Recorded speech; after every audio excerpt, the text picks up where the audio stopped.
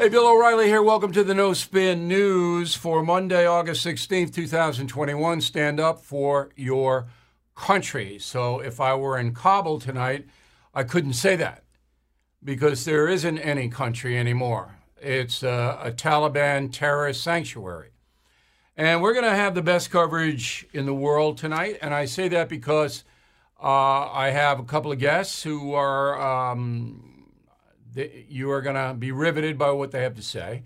And I talked to President Trump about this myself, and we have all kinds of new stuff. So keep it here, and you will get the true picture. So the first thing is that Joe Biden comes back from Camp David, and he gives a speech today blaming everybody else but himself. Okay, now, as Mr. Biden would say, that's malarkey. I don't have time for that tonight. I'll deal with it on some level tomorrow, but I really don't have time for excuse-making from the President of the United States. He blew it. It's on his watch, and we'll prove it beyond any reasonable doubt. So we will begin with the utter incompetence of the White House. Do you know that the chief White House spokesperson, Jen Psaki, is on vacation? Now, maybe she could have come back for something like this, one of the worst American foreign policy debacles in history. Maybe Jen could have said, you know, I'm going to go back for a couple of days. No. Even Biden had to be cajoled, I understand, to give an address today. So this proves that President Biden is diminished. I've said that now for a while. I don't know. I'm not a doctor, and I'm not going to speculate about any physical condition. I'm going to tell you the man's diminished. He doesn't really understand what's happening. And if you combine the border, which is a total collapse, and we have an interesting soundbite coming up on that, with Afghanistan, do you really need to know anymore for that statement to be challenged? Is there anybody going to challenge my statement that Joe Biden's a diminished human being? I don't think so. But if you do, Bill at BillO'Reilly.com, send it along. So we have two catastrophes plus inflation plus gas prices and OPEC. I mean, that's insane. Yeah, we'll stop all our gas production here on federal land, but we'll threaten OPEC to pick it up over there or else. That makes sense to you? To anyone? And then food's way up. You got the litany, but let's stay on Afghanistan. So let me give you the facts of the place first. That's where we're going to start. 38 million people, most of whom live in tribes. They've lived there for hundreds of years in their area. It's unsophisticated, low life expectancy. Some places don't have electricity. It's tribe. They don't, many Afghans, have any allegiance to Kabul. Most of them haven't been there. They don't know who these people are because many Afghans can't read or write. Perhaps half the country is illiterate. There's no cable news. So they live in their tribes like they've always lived. All right, the big cash crop is opium. That leads to heroin, as you know. U.S. couldn't stop it because the Afghan people make their living on opium and other crops, but that's the big cash crop. Now, they don't know the Declaration of Independence from some babbling brook in the middle of their village. They don't know any of this freedom business because most of them subscribe to a very primitive form of Islam, where women are, you do what you're told and you cover it up. And if you don't, we're going to hurt you physically. All right, that's the society. Now, we invaded Afghanistan, the United States and NATO forces, on October 7th, 2001. And President Bush did that because the 9/11 attack came out of Afghanistan. That's where Osama bin Laden was based. That's where the plot was hatched. And 9/11 was such an outrage that President Bush was mandated to track down the miscreants, which were Al-Qaeda, bin Laden, and Taliban, who were protecting bin Laden. That's why we went there in the first place. You had to do it. You had to do it. And we were victorious. We chased the Taliban all over the country. Most of them went to Pakistan, our so-called ally, which is the biggest joke in the world. And the Taliban government fell, replaced by Hamid Karzai. Remember him? Okay. American puppet. American told them what to do. They started to form some kind of democracy. Oh, yeah. So in the face of this, the United States decided to rebuild Afghanistan into a sophisticated modern state. We failed because nobody could do it. Not just our failure. Maybe God could come down and do it, but nobody, no human being could do it because of the society and the geography of the place. Again, the power is in the local precincts with the warlords. They control it. No central government will ever control it. Russia found that out. Soviet Union, I should say. So we decided the nation build. Now, the cost of that has been between 1 and 2 trillion American taxpayer dollars. Can you believe that? Okay, now I know that's nothing to Joe Biden, but it's something to me. 1 and 2 trillion in Afghanistan. But far worse are 2,300 dead U.S. military personnel and 21,000 plus wounded. And we'll talk to one of those wounded vets coming up. That's far worse than the money. Now, under Bush, 564 American military were killed. Under Obama, 1,729. Remember, Obama surged Afghanistan to try to knock out the Taliban once and for all. He failed. Under Trump, 63 in 4 years, U.S. personnel were killed. And I'll tell you why in a moment. Okay? Under Biden, nobody's been killed. Now, U.S. forces are protecting the airport now. You see these horrendous pictures. Let's roll them on in. Thousands of Afghans know they're going to be beheaded or whatever when the Taliban takes over and run to the airport, which is controlled by U.S. forces. And some of them are grabbing planes and dying. And I mean, this is very similar to Saigon in Vietnam. It's not the same situation. All right, the South Vietnamese held out for 2 years. The Afghan government held out for 2 minutes. Okay, so a little bit different. But it's the same human catastrophe. All right, these people surging into the airport, trying to get the hell out of there. Now, the U.S. military has circled the airport and has control of it now. And a lot of flights are going to go in and out, taking refugees out of the country because, as I said, Taliban is going to execute thousands of people. All right, and women, forget it. You're an Afghan woman, it's over. All right, this is now, remember, Joe Biden watching all this. Okay, so all the stats I gave you and all the information I gave you comes from the Department of Defense itself. Just so you know the source of the information. Okay, so what happened under Obama was that he thought he could neutralize the bad guys, and it didn't work. Trump came in and said, you know what, we're getting out. And he campaigned on that. Now, Donald Trump comes at this from a business point of view. Why are we spending $1 trillion, $2 trillion there when this country is never going to be able to help America, ever? Why are we doing that? And you can make a theoretical argument, well, we're protecting the world against Al-Qaeda and ISIS and all that. But it basically says, no, we're going to get out.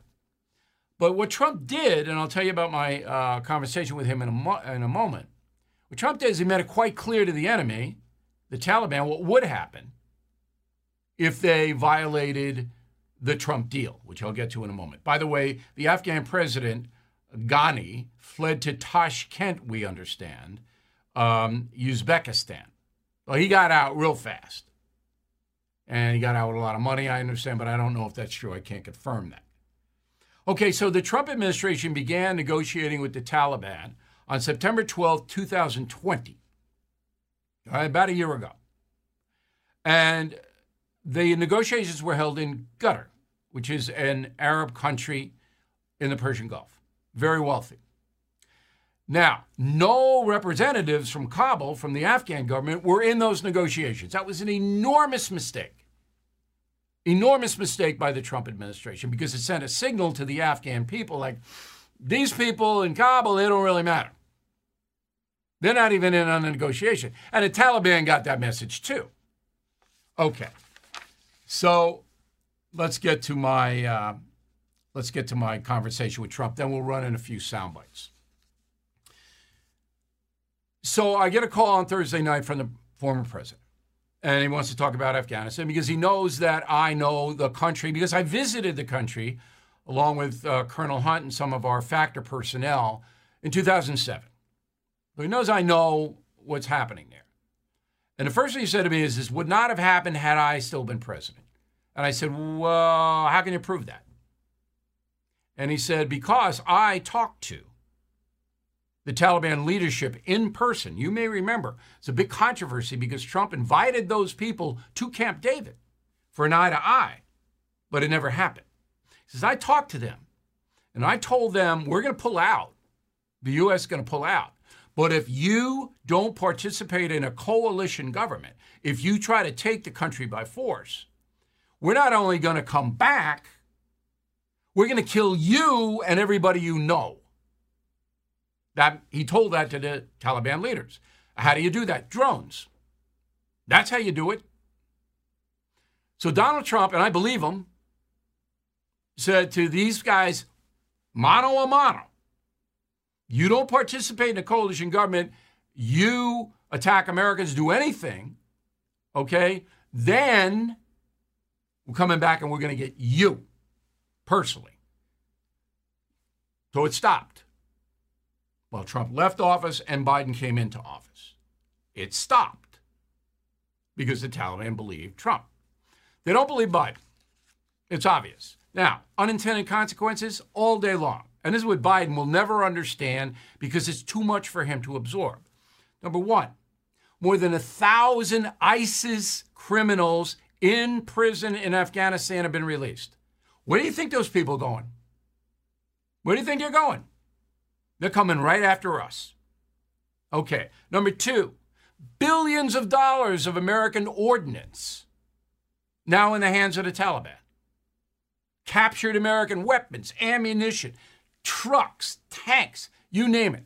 They got them. Biden didn't protect them. Okay? Three, the human rights thing is just off the chart. Where's Me Too? Where's Time's Up? You heard anything from them? I mean, the women are going to get just hammered. And no woman in Afghanistan will escape it. Not one. And Kabul had built schools for women, for girls, to educate them, to get them involved in what was supposed to be a growing middle class. Gone. Biden know that? Okay. So you have a situation that is a disaster. You can't spin it. Biden tried today. It was a joke. And again, I'll deal with that tomorrow because I want to see the reaction to his spin. Now let me give you the reaction to Biden before this collapse. So we'll start with him. And this was said July 8th, 2021. Roll it. Is the Taliban takeover of Afghanistan now inevitable? No, it is not. Because you have the Afghan troops have 300,000 well-equipped as any army in the world, and an air force against something like 75,000 Taliban. It is not inevitable. Do you trust the Taliban, sir? Is that a serious question? It's absolutely a serious question. It's a silly question. Do I trust the Taliban? No. All right, so why didn't you leave a residual force, as I suggested, of 3,000 people, military personnel in Bagram? You don't trust them. Why didn't you leave the 3,000? Which would have bolstered the Afghan army, which of course deserted because they go, yeah, the Taliban's going to win. That's why. Now, even the left, all right, even we love Joe Biden. And by the way, if you're watching me now and you voted for Joe Biden, you happy? You happy with him after 7 months? All right, here's Tapper, who's a despicable human being. Go. That is, of course, a sharp turnaround from 6 weeks ago when President Biden called it highly unlikely that the Taliban would overrun the country, an assessment that even at the time struck many experts in Biden's own administration as unrealistic. And now, as American diplomats rush to shred embassy documents and escape, it seems shocking that President Biden could have been so wrong. Yeah, Jake's shocked. He's shocked. I guess Jake's missing what happened in the border. He's missing that. Kind of missing gas prices up $1.25 for everybody. It's shocking. How can he miss it? Martha Raddatz. She knows what she's talking about. All right, she works for ABC, but an ardent liberal. Roll it. But I can tell you of the failures, John, that are so obvious at this point. The training mission of those Afghan forces, $83 billion worth, clearly failed. The negotiations with the Taliban clearly failed. And you also had a really massive intelligence failure here, that the U.S. did not realize how quickly the Taliban could take over. And we have been there for 20 years. We know the Taliban. We have people on the ground, and yet the U.S. was caught unaware and completely off guard. That's not true. All right, there were many people inside the Pentagon that told Biden and the Secretary of State, who's a total idiot, Anthony Blinken, nobody even knows who he is. I'll give a soundbite from him in a minute. They told him, you can't pull everybody out. You got to keep a residual force of special forces and people to maintain the Air Force, the Afghan flying a plane. And Raddatz goes, oh, they were caught completely off guard. That's a lie. Now, does she know it's a lie? She should. All right, let's get to Blinken. Now, this is probably the worst Secretary of State since, I don't know, John Calhoun. I mean, this guy, roll it. So I think there are two things that are important here. First, I come back to this proposition that in terms of what we set out to do in Afghanistan, the reason we were there in the first place, to deal with those who attacked us on 9/11, we succeeded in doing that. And that message, I think, should ring out very strongly. It's also true that there's nothing that our strategic competitors around the world would like more than to see us bogged down in Afghanistan for another 5, 10, or 20 years. That is not in the national interest. You are an idiot. Keeping 3,000 troops there is not bogged down. So now we're right back where we were 20 years ago. With all of the death, destruction, and expenditure, right back where we were. In fact, it's worse because the Taliban have all the captured U.S. equipment. And Blinken, we don't want to get bogged down. You know, I'm trying to keep my composure here. But this is the worst administration in my lifetime. By far. And it's only 7 months. Did you know water heaters last about 10 years, refrigerators typically about 13? Every day in our homes, we rely on aging systems and appliances. I do. That means it's time to consider safeguarding your budget from unexpected expenses. American Home Shield has a solution. Pick a plan that's right for you, and when a covered item in your home breaks, contact their professionals to repair or replace it within the agreed-upon coverage limits. It's that easy to stay stress-free and limit budget-breaking surprises. Right now, take $50 off. Please go to ahs.com/bill to save $50. That's ahs.com/bill. $50 off any plan. American Home Shield, protect what you don't expect. See ahs.com/contracts for coverage details, including limit amounts, fees, limitations, and exclusions. Okay. So as I mentioned, I went to Afghanistan. Let's put some stills up there in 2007. And one of the reasons I went there was a morale boost to the U.S. troops. There's Colonel Hunt with me. And we got a good look around. And we talked to a lot of special forces and a lot of people who had been what they call up country in the mountain regions. We interviewed the brass over there. And at the time we were there, it was fairly stable. This, again, is in 2007, 6 years after the initial invasion. All right. The Afghan society was veering toward a civility. And the U.S. seemed to have a grip on the country. All right. So joining us now from Maine is Colonel David Hunt. You may remember him. Put him on the screen, please. He was a Factor regular when I worked at Fox News. He was my bodyguard in Afghanistan and Iraq. He's a decorated Army guy and fought in Vietnam and other places, and he is not too happy today. Is that correct, Colonel? Yeah, it's a bad day, Bill. Tell us why. It's made worse what we were witnessing because of what happened in Saigon 50 years ago. It's a similar collapse because of lack of planning and execution. We knew weeks ago, and certainly about 90 days ago, how poor the Afghan military was going to react because of the fall of Kandahar and other places. The reason for that fall, reason for they giving up, you've already commented on, and the Afghan government stopped supplying their own army.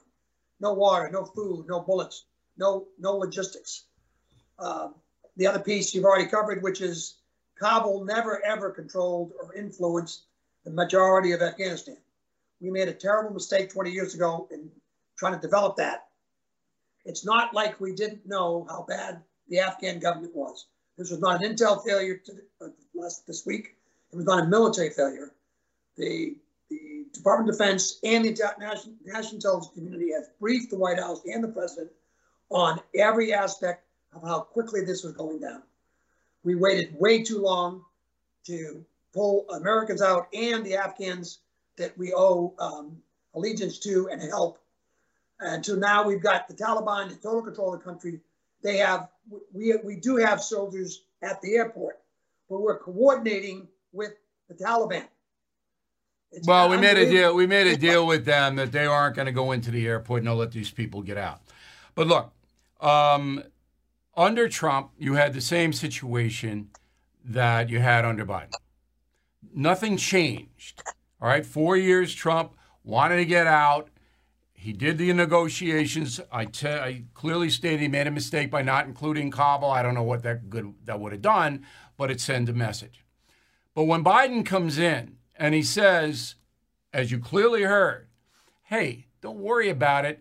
They got 300,000 guys, well-armed.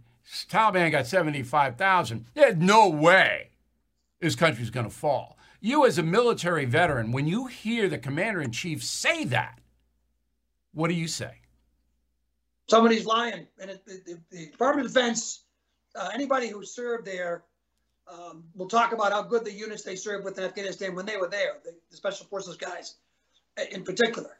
But once we left, we pulled back and tried to let them do it on their own. It failed. It clearly failed for the last 90 days. Taliban moved fast. We knew they were going to move fast because there was nothing to stop them.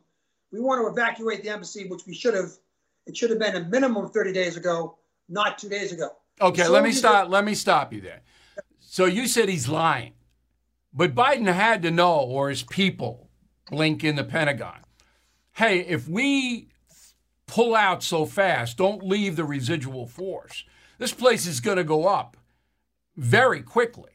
So I think that Biden is surprised that this happened. I don't know if he's lying. I mean, I don't think he's capable of that kind of military analysis. He's not capable of anything, in my opinion, right now. He can't do anything. But he's being briefed. It would be what? He's being briefed. Yeah, he's being briefed. But why would he lie in July if the thing's going to topple in a week? I mean, he look how bad he looks now. Even the most ardent Biden supporters.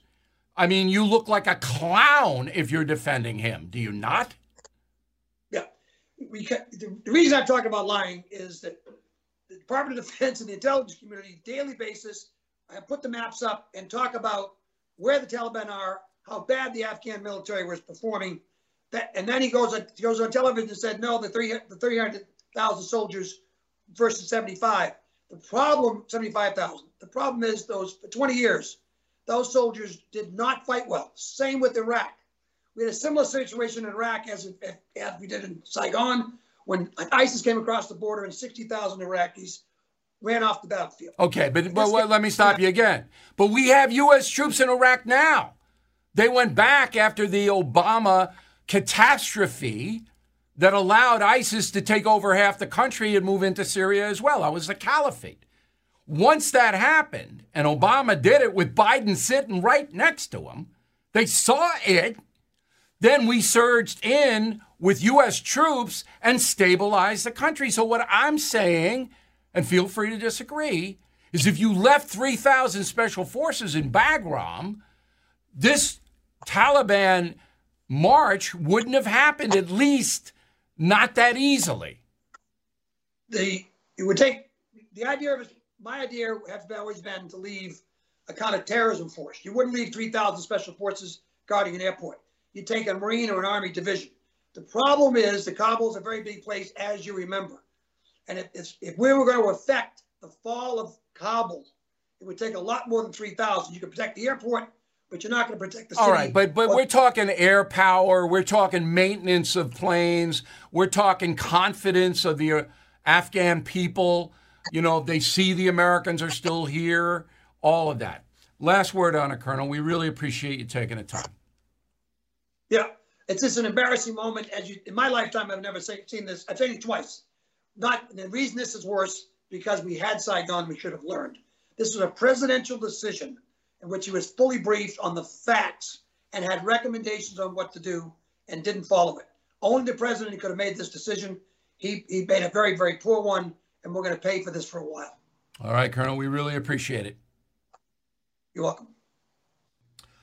Okay, let's turn to the personal side. I want to tell you a story about a guy that we know through the independencefund.org, and we try to help that charity, which helps the severely wounded veterans. Now, his name is Corporal Kevin Brewington. He lives on Fripp Island, South Carolina, and he was in Afghanistan on patrol on September 22nd, 2011, 4 years after I was there. Stepped on a mine. He lost both his legs, and his right arm was severely damaged as well. So through his bravery and absolute phenomenal persistence and courage, Kevin has resumed his life here. He's married, 2 daughters, and a dog. But his sacrifice in Afghanistan is almost indescribable. So he joins us now from South Carolina. So, Corporal, what are you feeling today about all this chaos that we're watching? I think it's a bag of mixed emotions. Well, first off, thank y'all for having me and the Independence Fund for sending my name up the chain. But yeah, I think it's a bag, of mixed emotions for everybody involved. It's over a 20-year period. What was our purpose there? For me, our mission overall was to get Osama bin Laden, and we're 10 years, going on 11 years now from having that mission accomplished. So you move from that, and nobody really knows a bigger plan to what our veterans are doing and losing brothers and sisters over there, and it's changing lives regardless if you, like me, step on an IED and change your life on that side, or war changes everybody. You go over there and it changes the mindset of you. So I think it's just a failure of the administration executing a plan, coming up with a plan. And I know I'm kind of disappointed in the military brass that's in Washington that you would think would have a better exfil plan besides just leaving in the under the cloak of darkness, leaving the Afghans kind of hanging a little bit. And as a guy with boots on the ground, you're taught never to do something like that. When you were over there, did you see the good that the U.S. military was doing, or was it just a survival mode? When we first went, a couple months, we was at a place that was more of a very friendly rural area. That picture right there, that place there was a very rural area, just kind of calm. Then a few months in, we moved down to the Panjwai district, which is the birthplace of the Taliban, and things really ramped up. And that place I would put in, the ladder of, survival of the fittest, so to speak, because they would run across the Pakistani border, put bombs out on you, have, ambushes. So it was a lot more amped up, and a lot of guys got injured on that side. Okay. Did the people you served with, did they support the U.S. presence in Afghanistan back when you were in the field under fire? Well, that's an interesting thing, because in the military, you hardly ever even talk politics. You're there to do a job.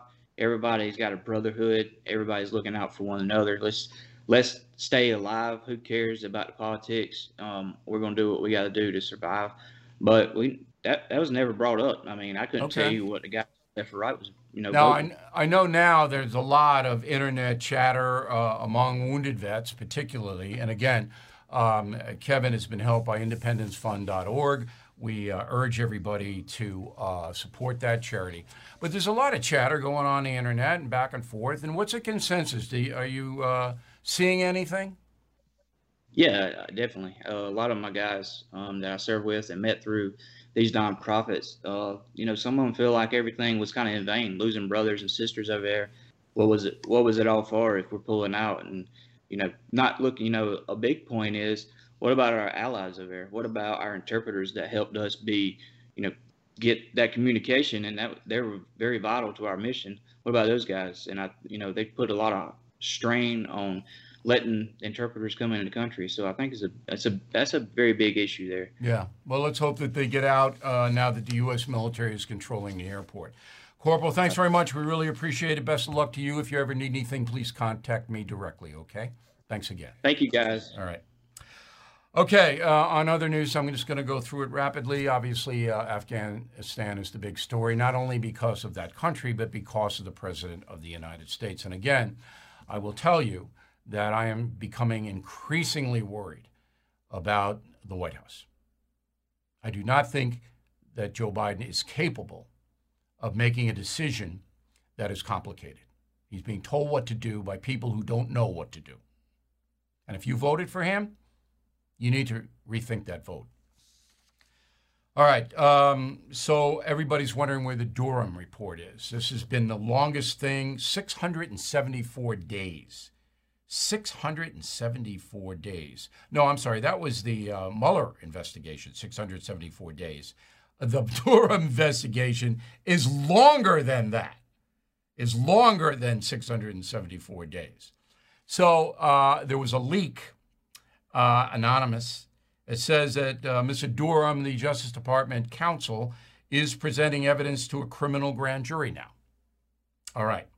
So just the highlights real fast. On July 28, 2016, President Obama was told by CIA Director John Brennan that the Clinton campaign financed some of the Russian collusion dirt. Okay? The head of that campaign, John Podesta, denied that in front of Congress. That could be a crime for Podesta. Another guy named Bruce Orr, I'm not going to get into it now, worked in the Justice Department. He's all over this. And then you have the FBI that investigated Russian collusion. I just wanted to bring it to your attention that Durham is presenting evidence, according to this report, to the grand jury. I've got a column on Andrew and Chris Cuomo on BillO'Reilly.com. I hope you read said column.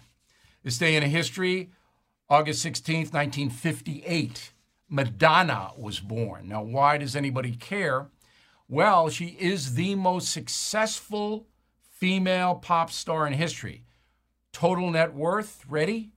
$850 million.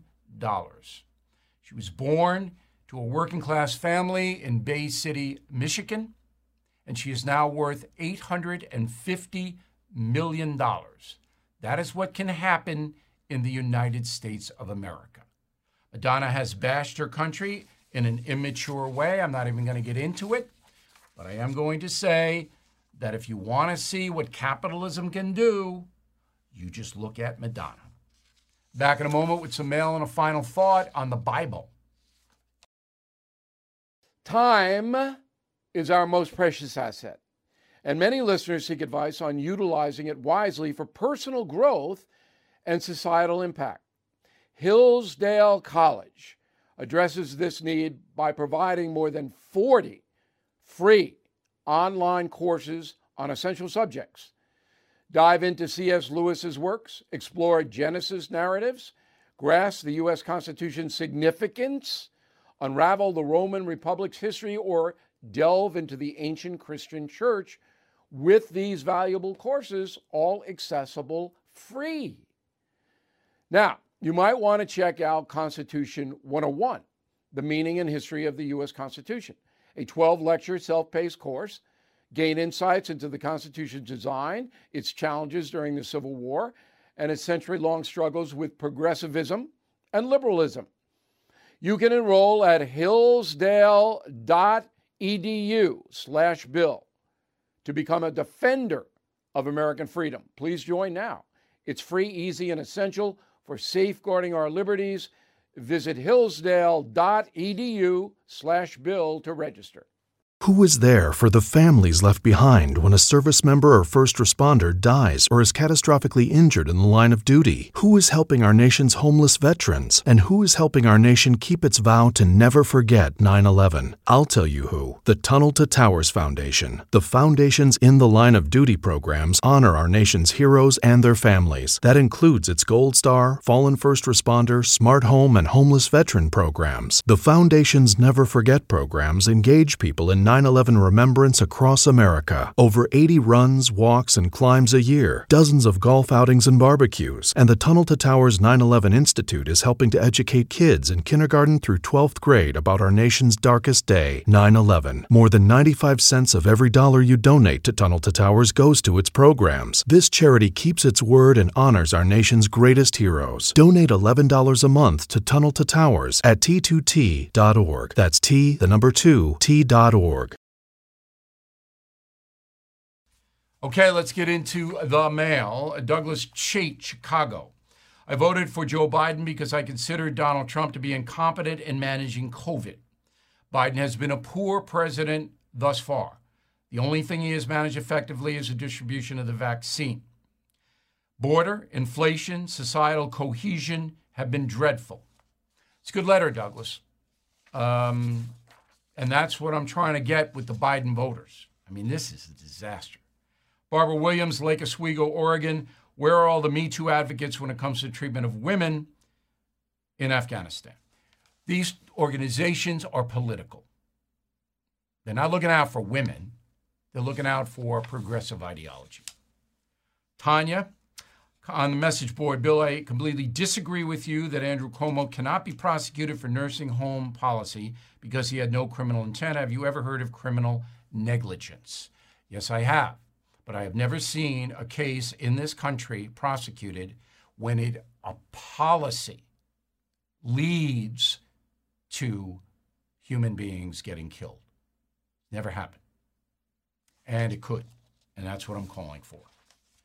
Taylor Baxter, Lexington, Kentucky. There are many scientists and doctors who believe the overuse of the COVID vaccines is causing variants. What say you? I say there isn't a shred of information that my staff and I have seen to back that statement up.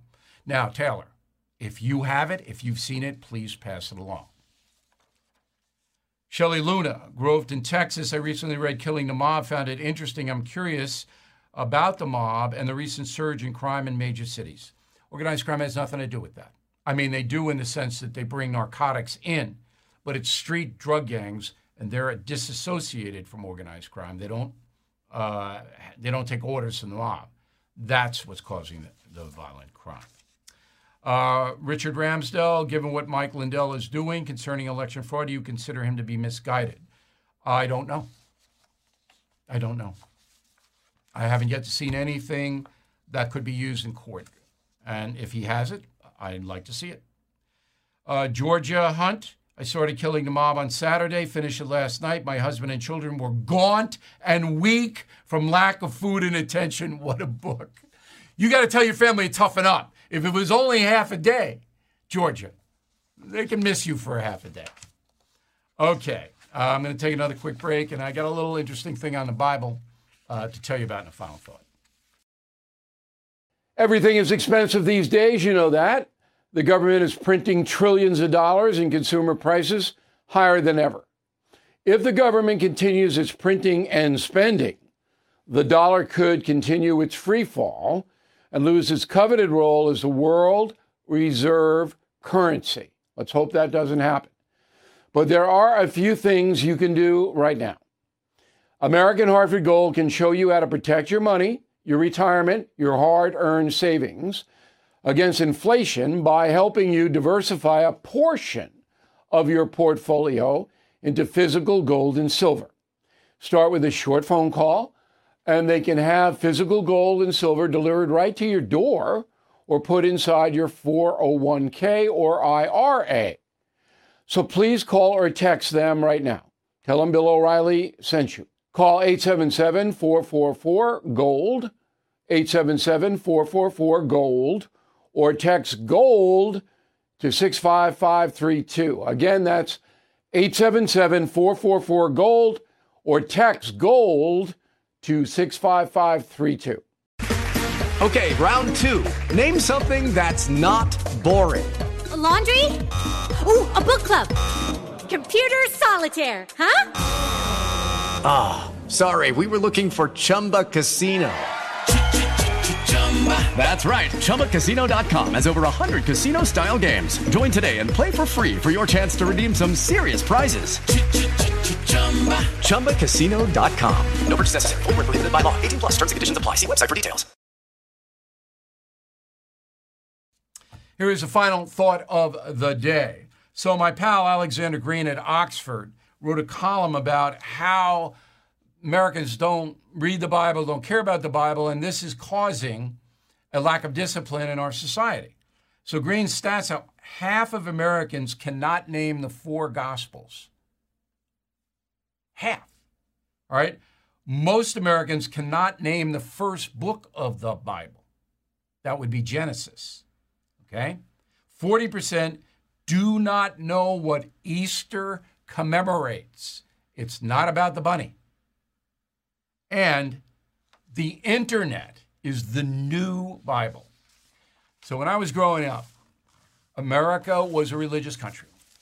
And some areas were more religious than others, but in New York, where I grew up, in the Northeast, Boston, Philly, there was a big ethnic drive toward religion. What that did was it put forth a series of rules, like the Ten Commandments, which are posted in the Supreme Court. There were rules for a civil society. Now, not everybody obeyed the rules, obviously. We're all sinners, and the jails are full of people who won't obey rules, right? But there was an accepted measure of behavior in America back then because people were educated about the Bible, about different religions. So I knew what my religion was all about. I also knew what Judaism was all about. Half the kids in my neighborhood went to Hebrew school, and I knew what Protestantism was. I knew what Episcopalians and Methodists and Presbyterians and Baptists. You know, I had a frame of reference. Now, forget it. Forget it. It's a totally secular society, and you can see the behavior deteriorate. Personal behavior. Just go on the new Bible, the internet. Just look at the garbage that is on it. It overwhelms the good stuff. And this is a source of weakness for America. A moral society must have rules. I mean, late-term abortion is a savagery. Now, most Americans don't support it, but 30% do. And so does Biden and Pelosi and Andrew Cuomo and powerful people. That's just one example. Legalized drugs, that's insane. The damage that that's going to do because you want to smoke pot or whatever, it's a gateway drug. Ask any drug counselor. Okay? This is going to weaken our society. We don't have enough problem with alcohol. Going to compound it now? You're going to send a message it's okay to be stoned? I mean, on my beach, I had an idiot the other day who was big smoking pot. You know, I got kids on that beach. I took care of them. But this is outrageous. So anyway, that's my final thought of the day. I know it's been a tough show to, for America. I still have hope that we're going to take action and throw these progressives out next year. That's my hope. We'll see you tomorrow.